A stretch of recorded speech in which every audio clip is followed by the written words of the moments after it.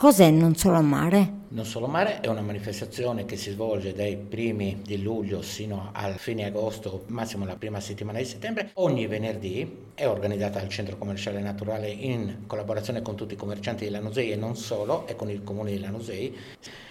Serve a proporre serate all'insegna dell'intrattenimento che siano legate dalla gastronomia alla musica, allo sport. Perché si chiama così? Sei a Lanusei, un centro montano, e quindi che il mare è bellissimo, quella della Sardegna, ma forse se fai un venerdì a Lanusei ti godi qualcos'altro con buona gastronomia, con buona musica. Come è nata la manifestazione? La manifestazione è nata per promuovere Lanusei come centro commerciale. Hanno pensato bene a fare delle cose in grande, consorziandosi, costituendo un'associazione importante. Quali sono gli eventi più importanti in programma per quest'anno? Ci sono le maschere della tradizione sarda, questo aspetto legato alla tradizione gastronomica della Sardegna, come quella dei forni. C'è il momento anche della proiezione di un bel corto di un giovane regista a talento ogliastrino che si chiama Mauro Aragoni. C'è anche la possibilità di vedere quello che facevano gli antichi sardi con la fusione del bronzo, ma non solo, ci sono svariate altre iniziative, una dedicata allo sport, una per la birra, una